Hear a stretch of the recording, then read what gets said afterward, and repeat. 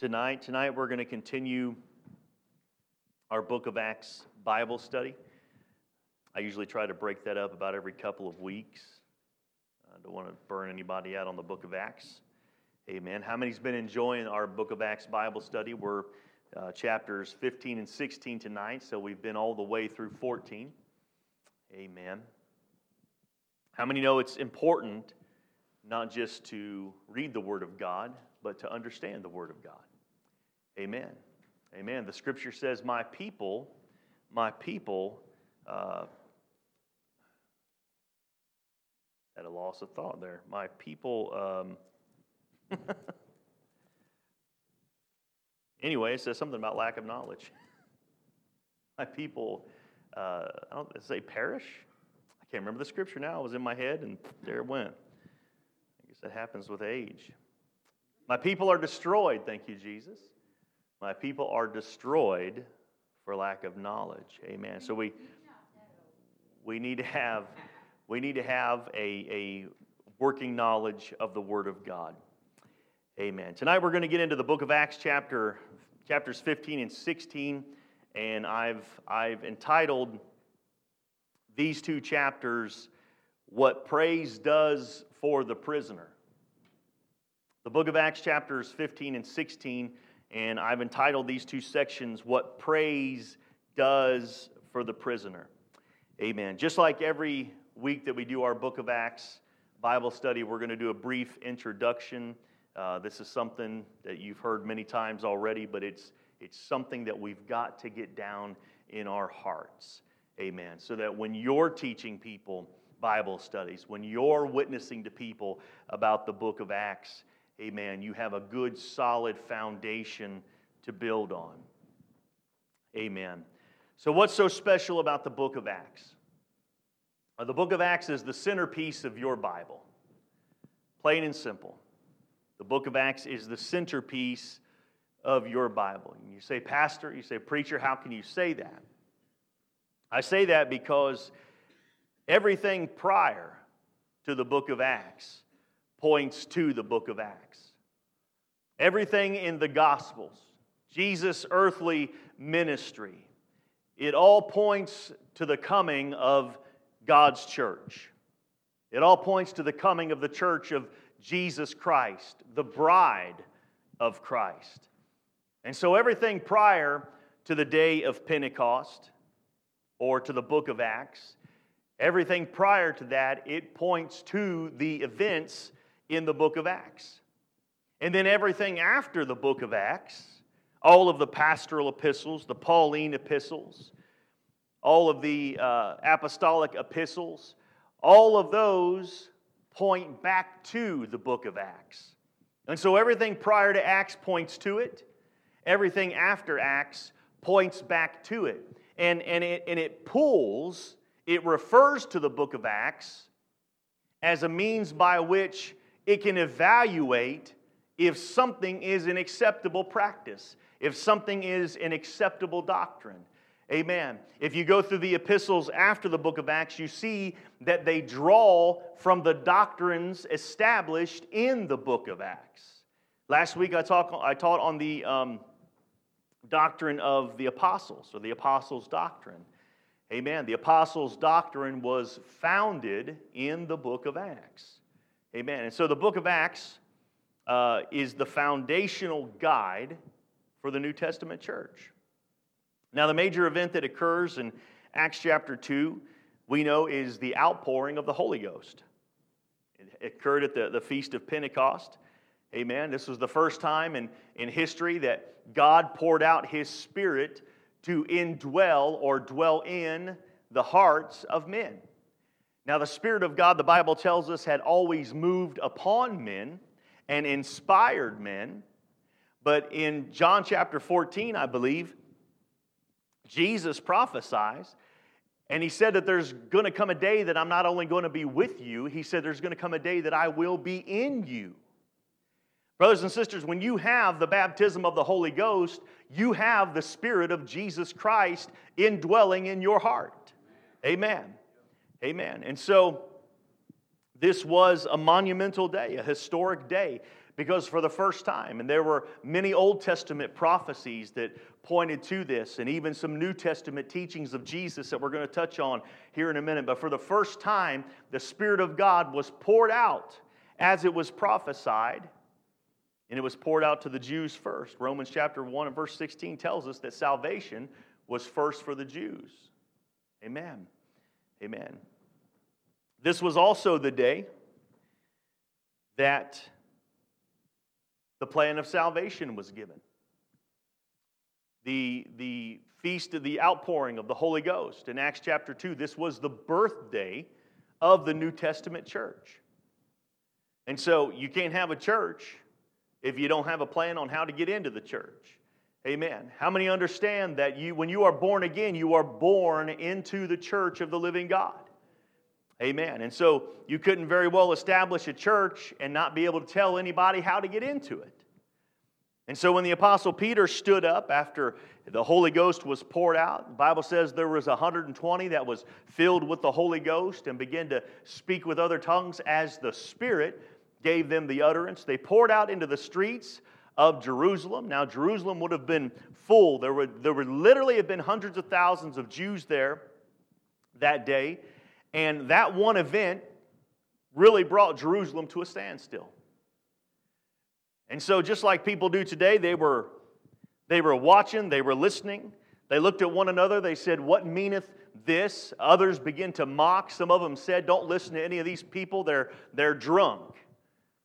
And that's when the Apostle Peter, he stood up and he said, "These are not drunk as ye suppose." He said, "But this, what you're seeing right here," he said, "this is that."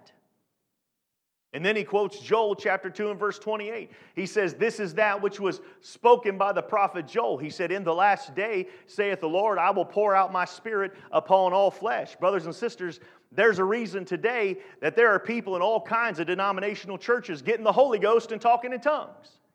There's a reason today that there are portions of the Roman Catholic Church, amen, that are talking in tongues in their services.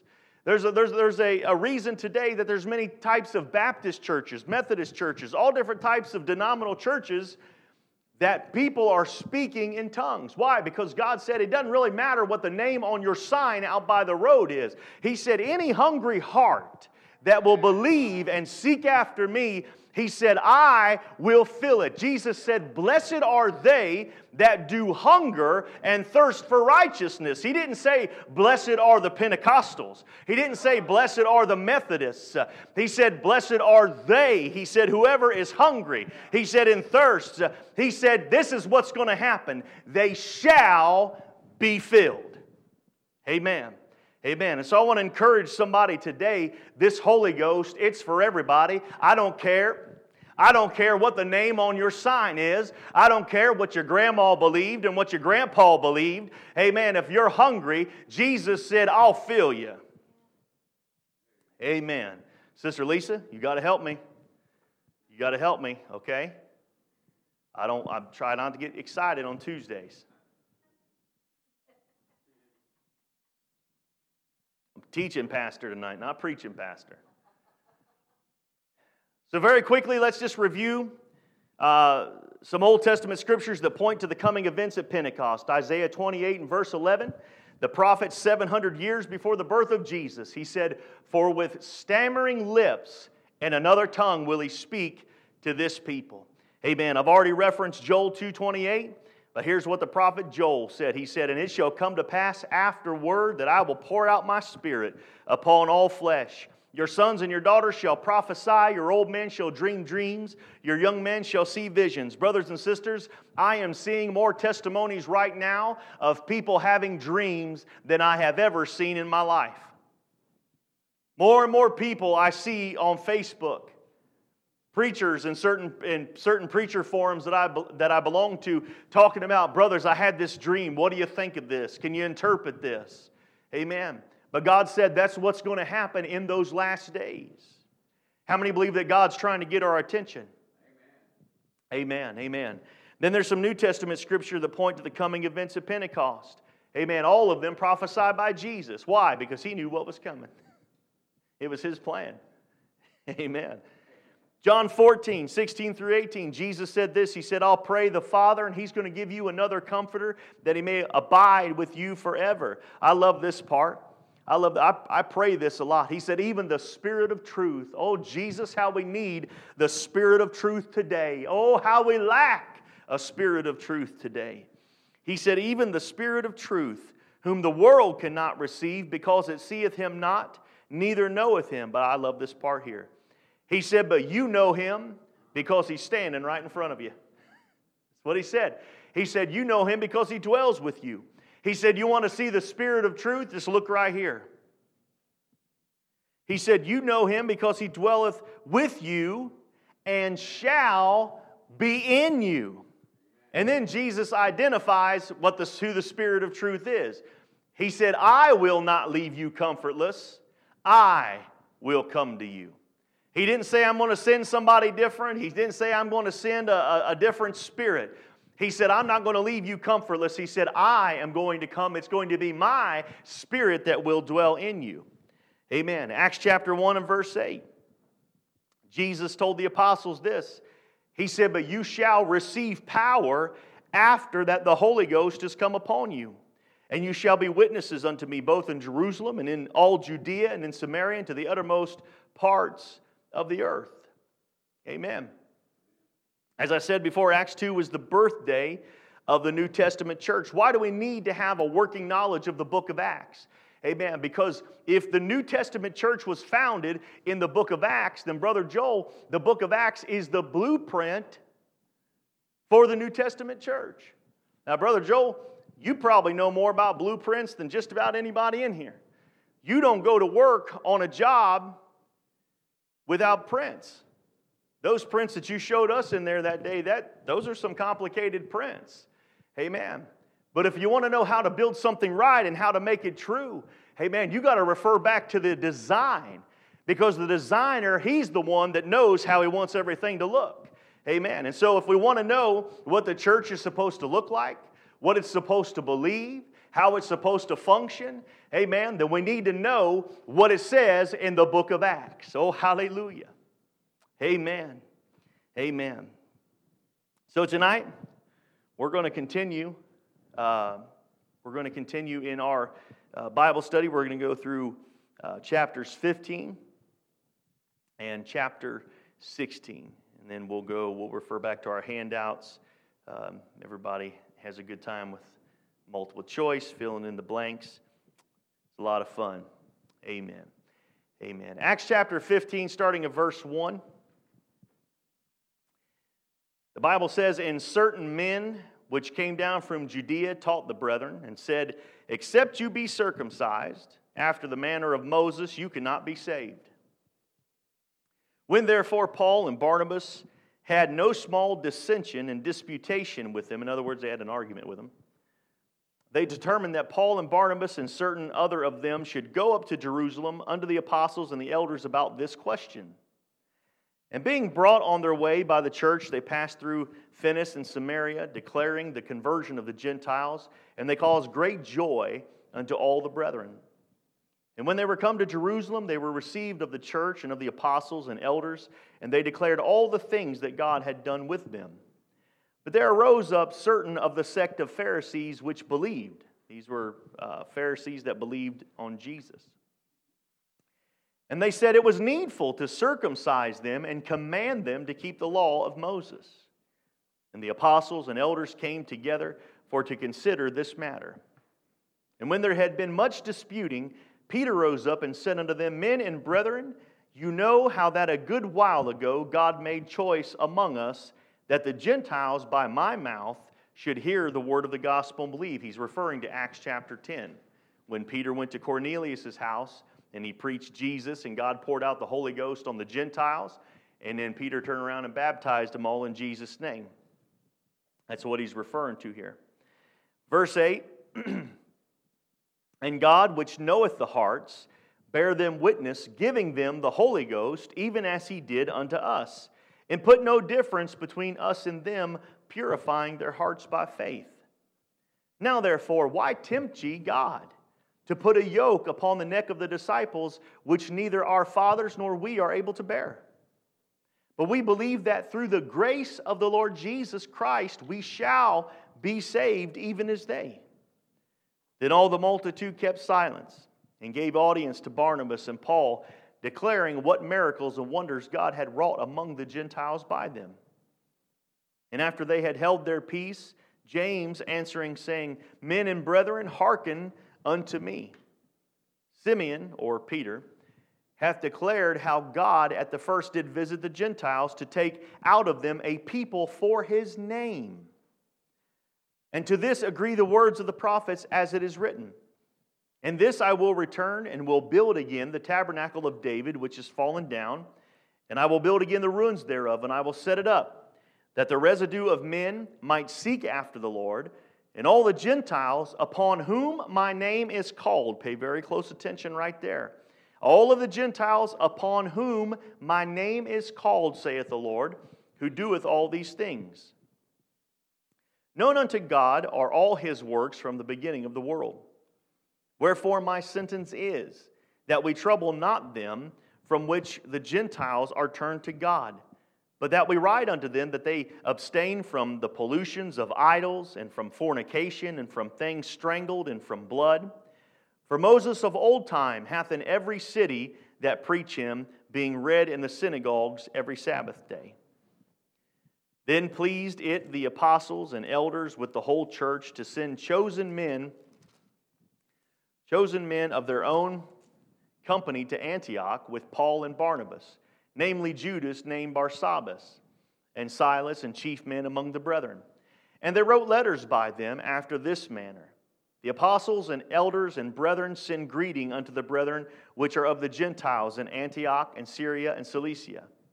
For as much as we have heard that certain which went out from us have troubled you with words, subverting your souls, saying you must be circumcised to keep the law, to whom we gave no such commandment. It seemed good unto us, being assembled with one accord, to send chosen men unto you with our beloved Barnabas and Paul, men who have hazarded their lives for the name of our Lord Jesus Christ. We have sent therefore Judas and Silas, who shall also tell you the same things by mouth. For it seemed good to the Holy Ghost and to us to lay upon you no greater burden than these necessary things, that you abstain from the meats offered to idols, and from blood, and from things strangled, and from fornication, from which if you keep yourselves, you should do well. Fare you well. So when they were dismissed, they came to Antioch, and when they had gathered the multitude together, they delivered the epistle, which when they had read, they rejoiced for the consolation.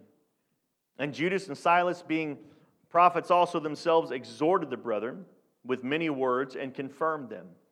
And after they had tarried there a space, they were let go in peace from the brethren unto the apostles. Notwithstanding, it pleased Silas to abide there still. Paul also and Barnabas continued in Antioch, teaching and preaching the word of the Lord with many others also. And some days after, Paul said unto Barnabas, Let us go again and visit our brethren in every city where we have preached the word of the Lord, to see how they do. And Barnabas determined to take with them John, whose surname was Mark. But Paul thought it not good to take him with them, who departed from them from Pamphylia, and went not with them to the work. And the contention was so sharp between them that they departed asunder one from the other. And so Barnabas took Mark and sailed unto Cyprus, and Paul chose Silas and departed, being recommended by the brethren unto the grace of God. And he went through Syria and Cilicia, confirming the churches. And everybody said, Amen. Amen. Acts chapter 15. So Acts chapter 15, verses 1 through 5. What was the major dispute between the believing Pharisees and Paul and Barnabas? Was it A, the Pharisees believed you had to believe on Jesus and keep the law of Moses to be saved? Was it B, the Pharisees believed there was no resurrection? Or was it C, Paul and Barnabas didn't believe the Pharisees could be saved? What was the major disagreement between Paul, Barnabas, and the Pharisees? A, B, or C?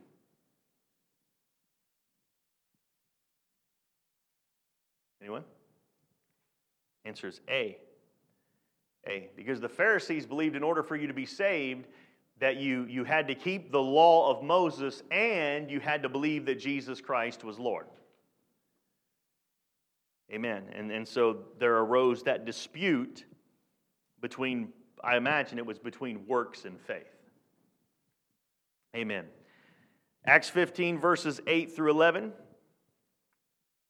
Peter testifies here of what they witnessed in Acts 10.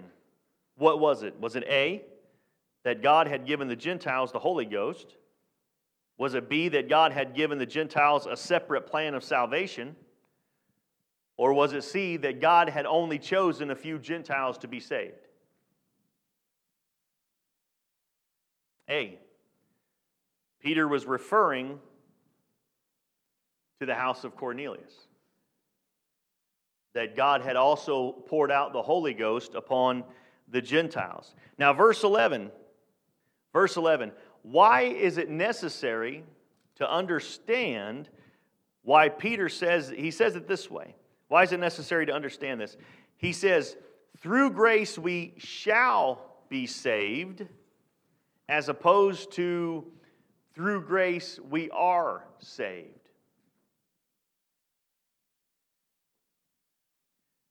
He says, but we believe that through the grace of the Lord Jesus Christ, we shall be saved. Why do you think it's important that Peter said we shall be saved versus we are saved? Here's an interesting little tidbit, brothers and sisters. You and I, we both have probably said at least once, I imagine, we've made the declaration, that was the day I got saved, or I'm saved. But here's the truth of the matter. Here's the truth of the matter. You ain't saved until the end. Okay, now I ain't trying to mess with nobody's theology here today, but Jesus said, they that endure unto the end, the same shall. That word shall is future tense. The same shall be saved. Here's what we got to understand about salvation, brothers and sisters. Salvation isn't a one-time thing. Amen. You don't just get born again of the water and spirit and then you just set it on cruise control until you get to heaven. That's not how it works. Salvation is a daily condition of your soul. Amen. Salvation is a daily condition of your soul. That's the reason the Apostle Paul, he said, I crucify my flesh weekly. No, daily. In another scripture, he said, he referenced that to dying to himself. He said, I die daily. Why was that? Amen. Because he had to crucify his flesh and the lusts thereof so that he could walk in the salvation of God. Now, Pastor, are you telling me I got to be fearful every single day that I'm going to lose my salvation? No, that's not what I'm telling you. That's not what I'm telling you. Because the Bible's very clear that there isn't anything that can separate you from the love of God. Except you. That's the only thing. The Scripture names all kinds of things that can't separate you from the love of God. Amen. But we can make choices that'll separate us from God. That's the reason you got to die daily. That's the reason you got to crucify your flesh. That's the reason you got to pray, and so that you have strength. The Bible says that we move from faith to faith. Pastor, what are you trying to say? And I don't want to spend too much time here. What I'm trying to say is your faith that you have today is not going to get you through next week. Your faith that you have today is not suited to get you through next week. You need to move from faith to faith. Amen. And that happens in prayer. That happens in reading the Word of God. That happens when you come into fellowship with God in prayer. God strengthens you. Amen. That happens when you come to church. Faith cometh by hearing, hearing by the Word of God. Amen. When we come to church and we hear the preached Word of God, it's not just because, oh, hey, pastor does a good job preaching, or I wonder what pastor's going to preach on. Amen. It's how God dispenses grace and gives us faith. Amen.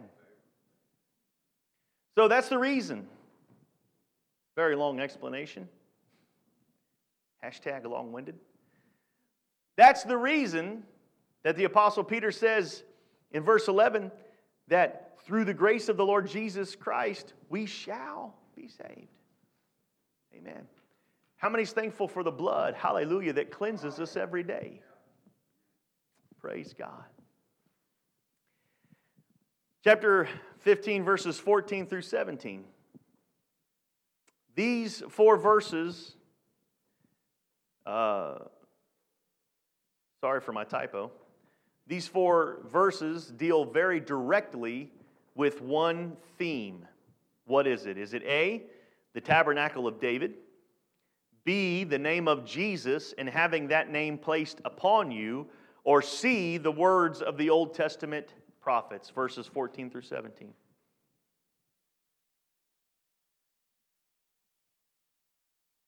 B.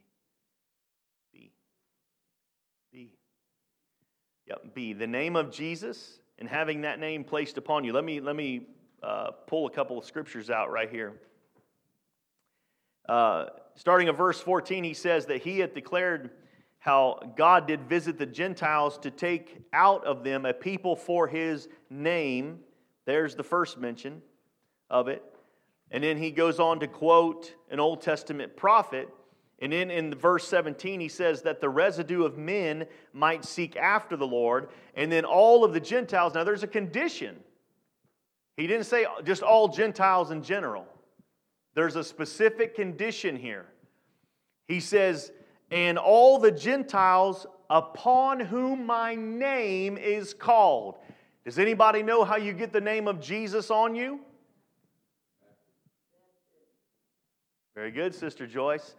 When you go down in the water and somebody calls the name of the Lord over you, you take on the name of Jesus. That's the way it happened in the Old Testament.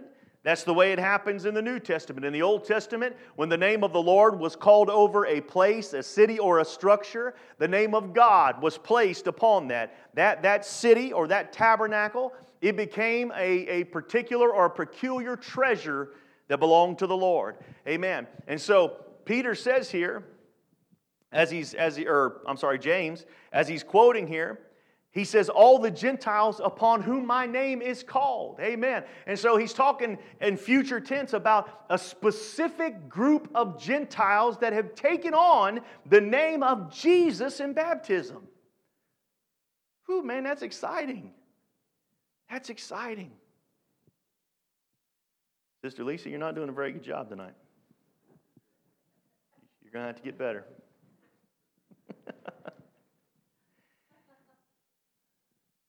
How many love Sister Lisa? How many would agree she just has a sweet spirit? Amen. Chapter 15, verses 37 through 41.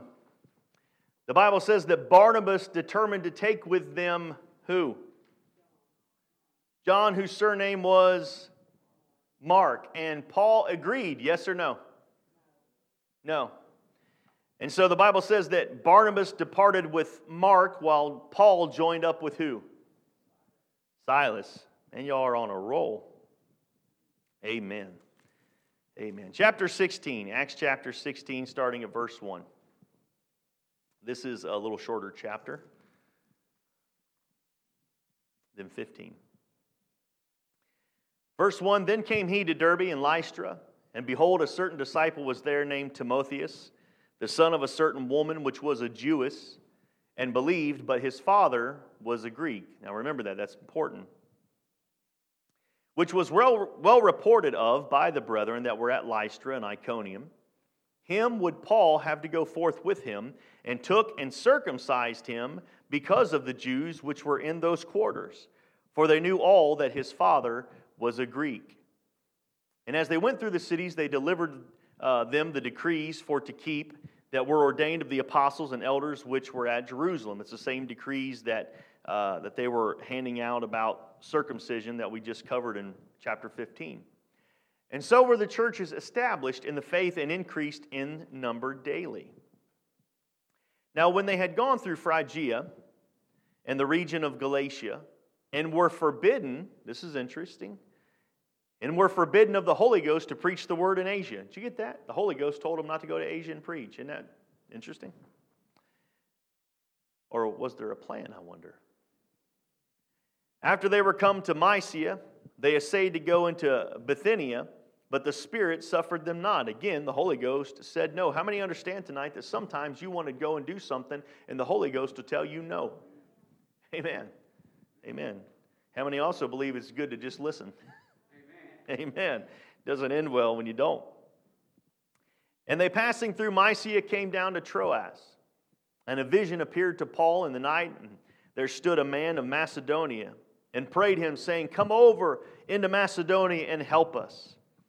And after he had seen the vision, immediately we endeavored to go into Macedonia, assuredly gathering that the Lord had called us for to preach the gospel unto them.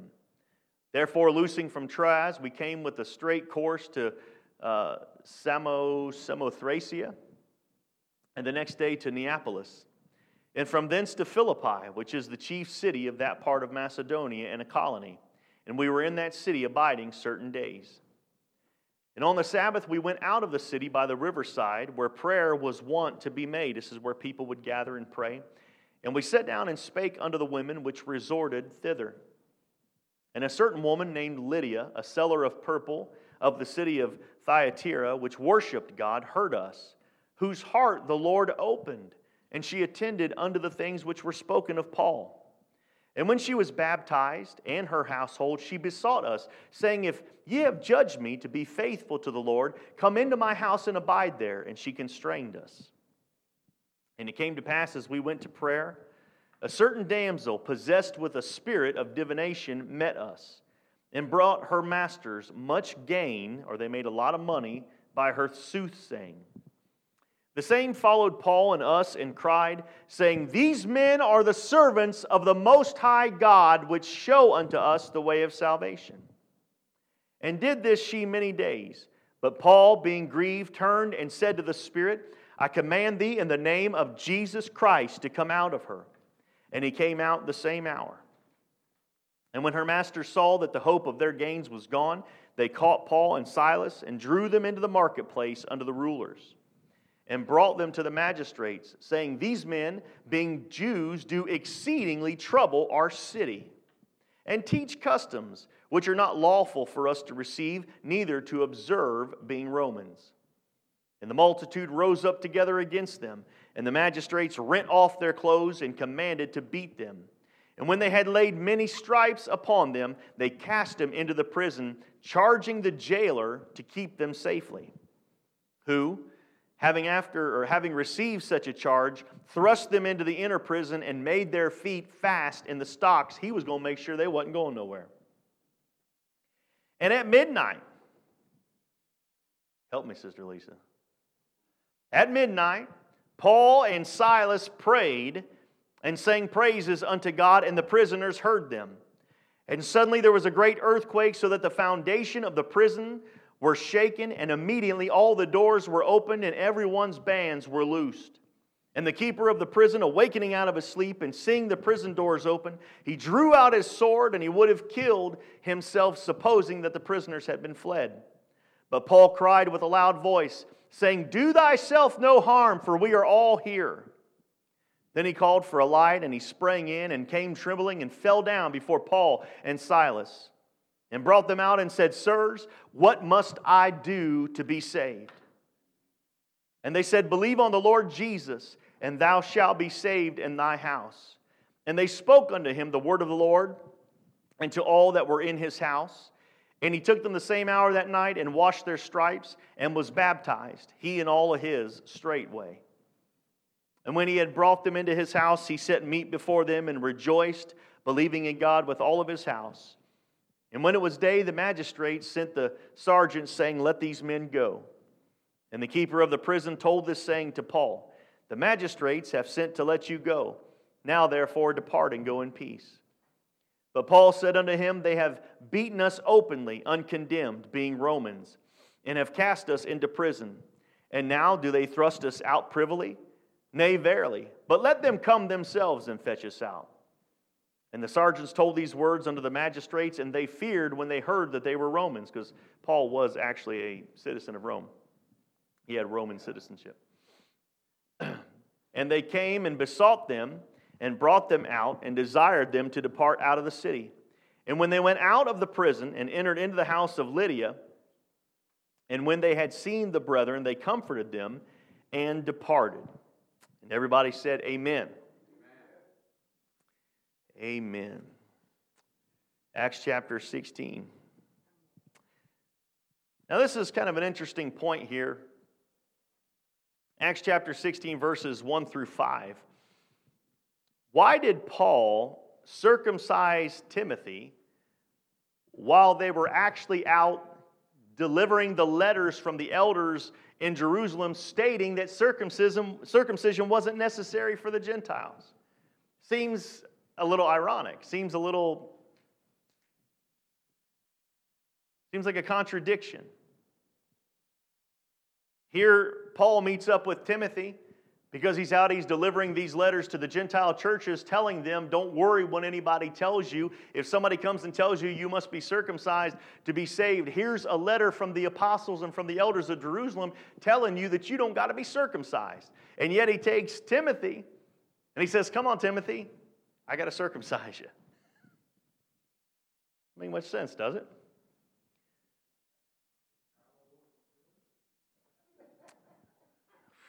Well, probably old enough to be in a lot of pain. Was it A, Paul believed circumcision was necessary for salvation? Was it B, he wanted Timothy to be just like him? Or was it C, he believed it would give Timothy's ministry credibility among the Jews since his father was a Greek? C, I probably could have worded that different so that one didn't jump out and be so obvious. But that's what it was. That's truly what it was. It had nothing to do with Timothy's salvation, but the fact that Timothy was technically a Samaritan, his mom was Jewish, his dad was a Greek. Paul saw the ministry that Timothy had, and Paul took Timothy under his wing. And he said, okay, Timothy, the Apostle Paul, he made a comment in one of his letters. He said, I have become all things to all men, that by all means I might save some. Amen. And so he said, Timothy, if you want credibility with the Jews, if you want your ministry to have greater credibility, then you're going to need to be circumcised, because that's going to give you favor with the Jews. That's going to cause them to take your ministry seriously. Amen. Amen.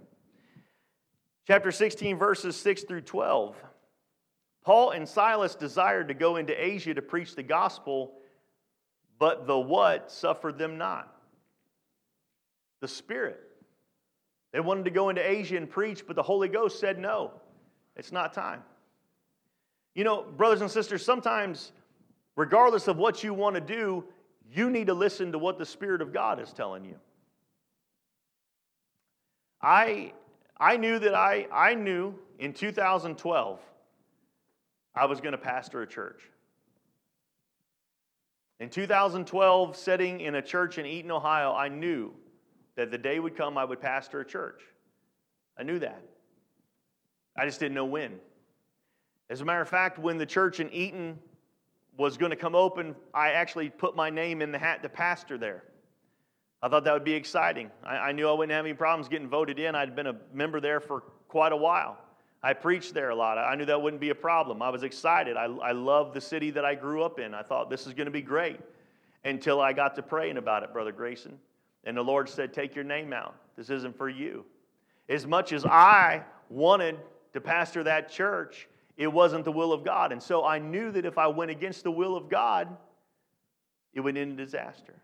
So I went to the pastor and I said, I want to withdraw my application. He said, you pray about it? I said, that's the reason I'm withdrawing my application. And so I just sat patiently and operated in whatever other ministry that God opened the door. We did Sunday school, we did youth ministry, and we just did whatever God wanted us to do until the Holy Ghost finally said yes. And now y'all are stuck with me. Thank you, Sister Marlene. Amen. Amen. So they desired to go into Asia, but the Spirit suffered them not. In that same passage, the man asking Paul for help came to him in a dream, came to him B, late at night, or came to him C, in a vision. C, he came to Paul in a vision. Amen. Chapter 16, verses 13 through 15, the Bible says that Lydia was converted. Now, what were the factors that contributed to this? I've named three here. There's three factors that directly contributed to this woman's conversion.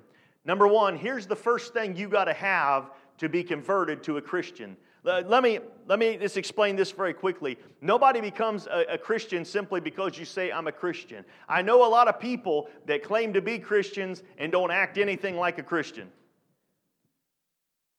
You're saying, well, Pastor, is there a certain way I'm supposed to act? Yeah, like Jesus. Amen. Amen. You're supposed to love truth and love righteousness. Amen. So here's the first thing that Lydia had to have, because conversion, you always have to understand this. You've heard me preach this many times. Conversion happens in the heart. Conversion is a condition of your heart. And so here's the first thing you've got to have. You've got to have a hunger, and you have to have an openness to the Word of God. Lydia had both of those. She heard Paul and Silas, and she came to them, and she said, I want to hear more of what you're preaching. Lydia's heart was open to God. Amen. She had a desire, and that the Lord opened her heart to receive Paul's teaching. How do we know that? Because right after that, it says that she obeyed the gospel. She was baptized, both her and her house. If you want to know what the gospel is, look at 1 Corinthians chapter 15, verses 1 through 4. It spells out very clearly that the gospel is the death, burial, and resurrection of Jesus Christ. How do you obey the death, burial, and resurrection? You obey it through repentance, water baptism in Jesus' name, and the infilling of the Holy Ghost. Amen. Amen. She obeyed the gospel. And what does this mean? I just explained that. So, chapter 16, verses 16 through 24. This is where it gets interesting. The demon-possessed damsel made her master's money by predicting future events, true or false? True, by soothsaying. Now, we don't know to what degree. The Bible doesn't go into detail as to what degree. Or we know that Satan does not know the end from the beginning. But we also know that Satan is very good at his craft, and his craft is deception. And so this young lady, being demon-possessed, was able in some way to cause people to believe that she knew what was coming, and then her masters made a lot of money off of, maybe it was your first 1-900 psychic hotline, right? Amen. Call me now. Call me now. But they made a lot of money off of her. So why did her masters take Paul and Silas before the magistrates and accuse them? Was it A, because the gospel was outlawed in that city? Was it B, they lost their gains after Paul cast out the devil from the damsel? Or C, they were from out of town? B, because they just lost money. Amen. And it says they took Paul and Silas, they stripped off their clothes, they laid stripes across their back, and they thrust them to the innermost part of the prison. Amen. Chapter 16, verses 25 and 26. In the darkest hour of the night, Paul and Silas, what? Prayed and sang praises unto God. Amen. There's a lesson to be learned here. They're in a bad situation, dark place. The Bible says that they made sure their feet were in the fetters, man. They weren't going anywhere. They were chained to the wall. The door was shut. It was dark. And so there was two choices they could have made there. Brother Joel, they could have sat there and felt really sorry for themselves for the situation they were in. They could have sat there and begun to question God and say, God, is this really the ministry you have for me? Is this really the way that it ends? But that's not what they did. The Bible says, in the innermost part of the prison, in the darkest hour of the night, they begin to pray and to sing praises. Amen. And then it says this, when others heard them. I want you to catch that right there because I'm getting ready to expound on this. When others heard them, there was an earthquake that caused what? A spontaneous praise among the prisoners.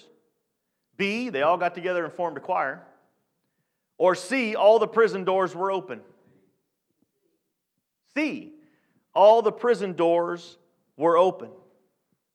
Now there's something to be said here, brothers and sisters. You've heard me say this before, and I always want us to remember this here at New Life. Your praise is not always for you. It's not. It's not.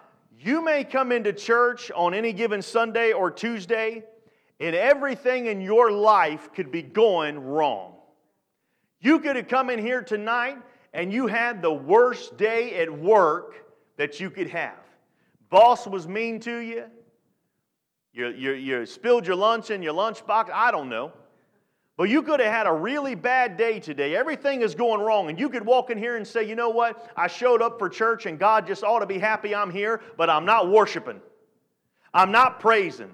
I'll lift my hands. I'll look Pentecostal. I'll go through the motions. But brothers and sisters, you don't know what that person that's going to walk through that door coming in here in bondage, you don't know what kind of prison cells your brothers and sisters could be facing in here tonight. The Bible says that not everybody in the prison was singing. It said that Paul and Silas was singing. But when they heard them singing, when they heard them praying, amen, that's when the foundation was shaken. And not just Paul and Silas's doors was open. It says everybody's doors was open. So sometimes, brothers and sisters, your praise and your worship will open the prison doors for somebody else in the church. That's truth. That's truth. Come on, let's clap our hands to the Lord. So you got to remember, I've had a bad day. I've come in here and I don't even feel like worshiping. I don't feel like praising. Hey man, but there could be an alcoholic come through that door right there. There could be a drug addict. There could be somebody coming through that door that said, if I can't find some help in there, I'm just going to go home and end it all. Hey man, you don't know what kind of cells and prisons, hey man, that people's minds are locked up in. People's families are locked up in. Hey man, and then they come in here. I'm telling you, if praise and shouting and worship could drop the walls around Jericho, hey man, it can open any prison door that walks through the doors of this church. When God gave me this revelation years ago, I realized, Brother Grayson, that it really didn't matter how I felt when I got into church. I wasn't just going to sit around and do nothing.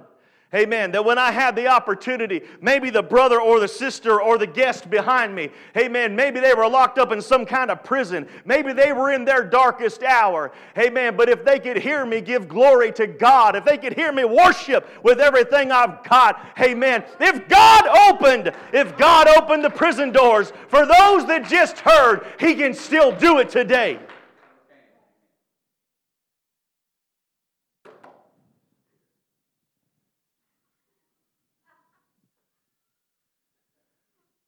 One more time, one more outburst like that, you're fired.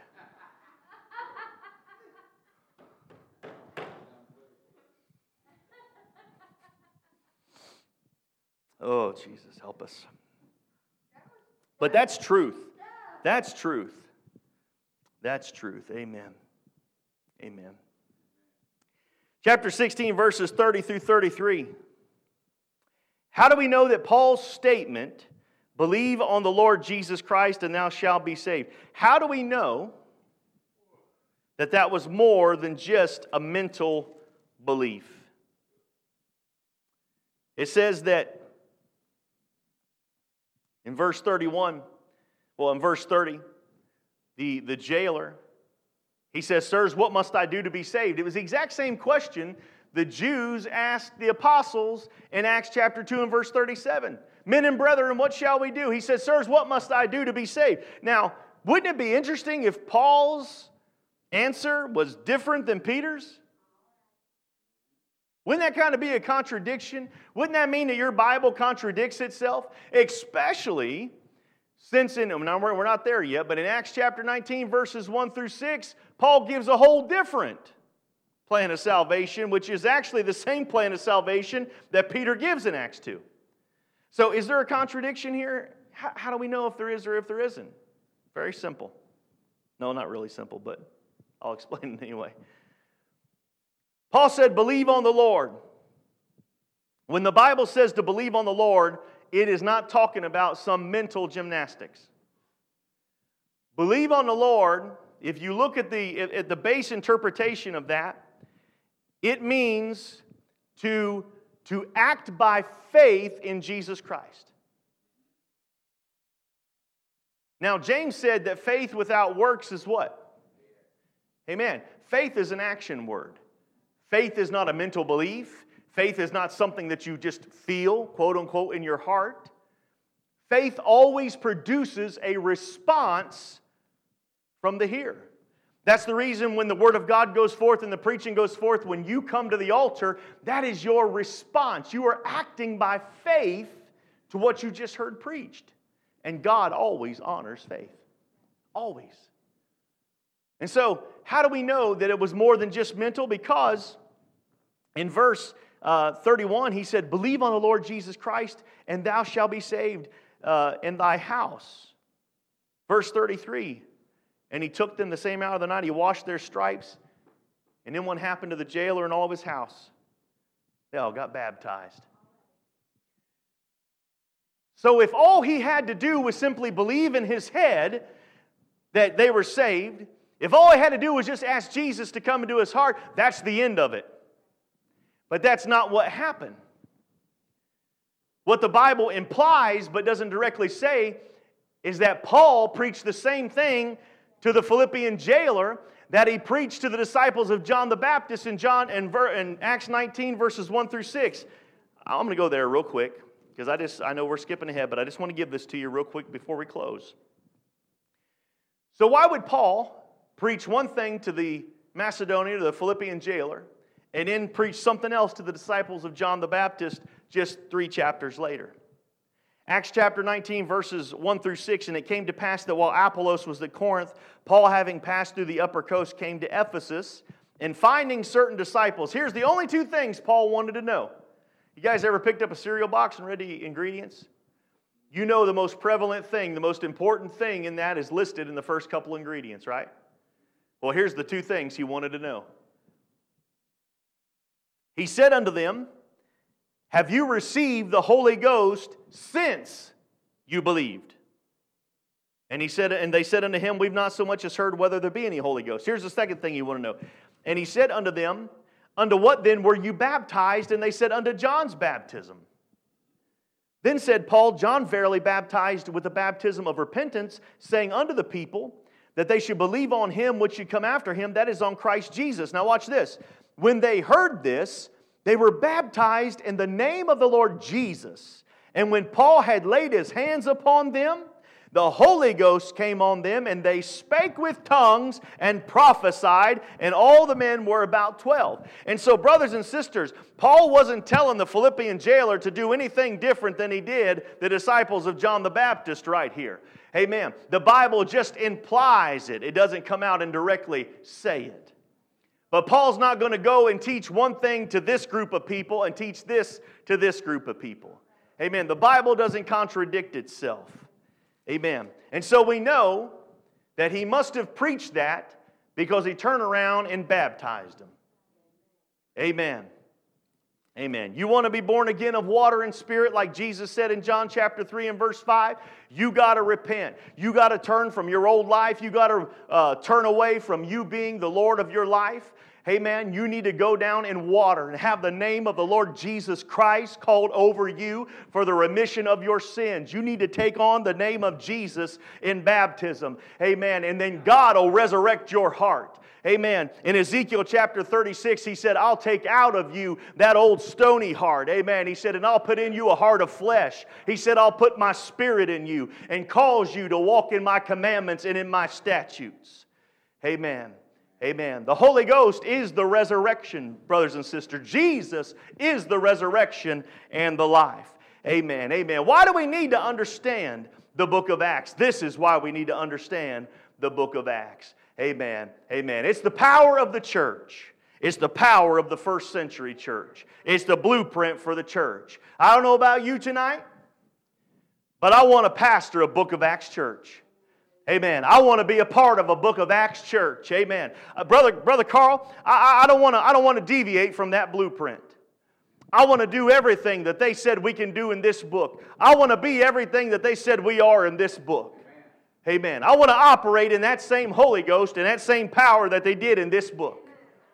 Amen. Amen. Let's stand here tonight. We're going to dismiss in prayer. Are there any questions or comments about our Bible study here tonight?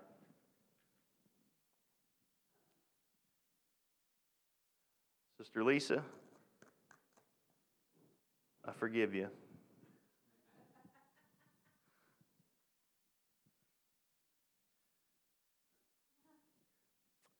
Amen, amen. If you're thankful for the word of the Lord, oh, hallelujah. If you're thankful in a world that has no value for truth, if you're thankful for truth tonight, amen, would you lift your voice to the Lord? Hallelujah. And just thank Him for the church. Would you just thank Him for truth tonight? Oh, hallelujah, Jesus. Would you thank Him for the truth that He shed abroad in your heart tonight? Almighty God, we thank You tonight. Oh, hallelujah, God. We thank You, Lord, for this truth. We thank You, Lord, God, for this wonderful church, Lord. Hallelujah, God, that You have purchased with Your blood.